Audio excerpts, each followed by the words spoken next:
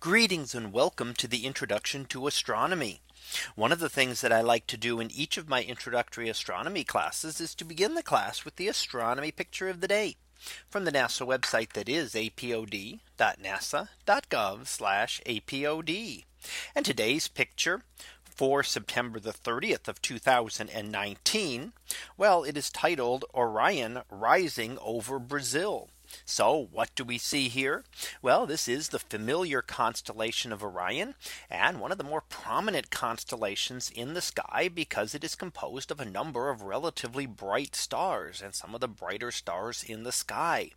So we see that, and it makes it stand out, and some of its distinctive features make it one of the more recognizable constellations in the sky.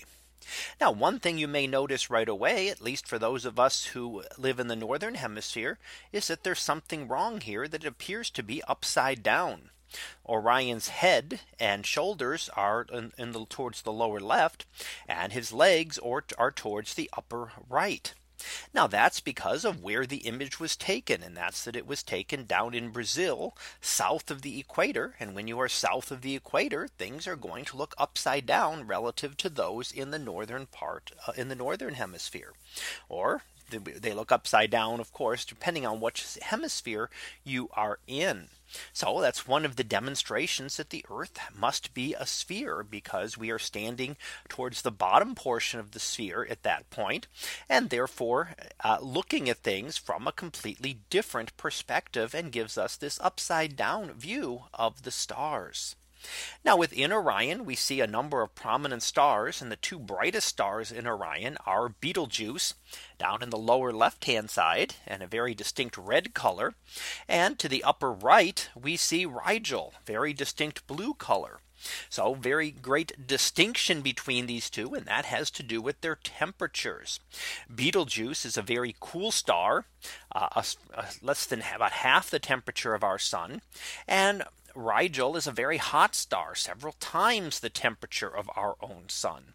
The hotter the temperature of a star, the shorter wavelengths it emits. So Rigel will emit more blue light, and in fact a lot of ultraviolet light, whereas Betelgeuse at a much cooler temperature will be emitting reds and infrared light. Now, those are the two most prominent stars, but what also stands out to people is Orion's belt. These three stars very close together in the middle, which are very closely spaced, relatively bright stars. And again, that pattern, that distinctive pattern, stands out to people and helps them to be able to identify the constellation. Now, hanging down from Orion's belt, or in this case, since we're in the southern hemisphere, hanging up from his belt, is the sword of Orion. Now the sword of Orion looks like three stars there, kind of like the belt, but hanging towards the upper right in this case.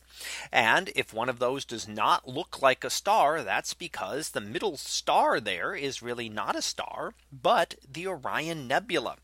And we've seen the Orion Nebula in the past.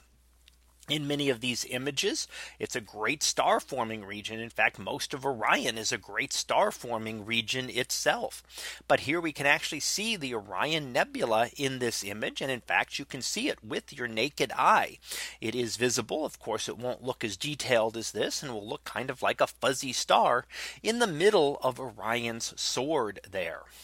So that was our picture of the day for September the 30th of 2019. It was titled Orion Rising over Brazil. We'll be back again tomorrow for the next picture, previewed to be Unsafe Horizons. So we'll see what that is about tomorrow. And until then, have a great day, everyone, and I will see you in class.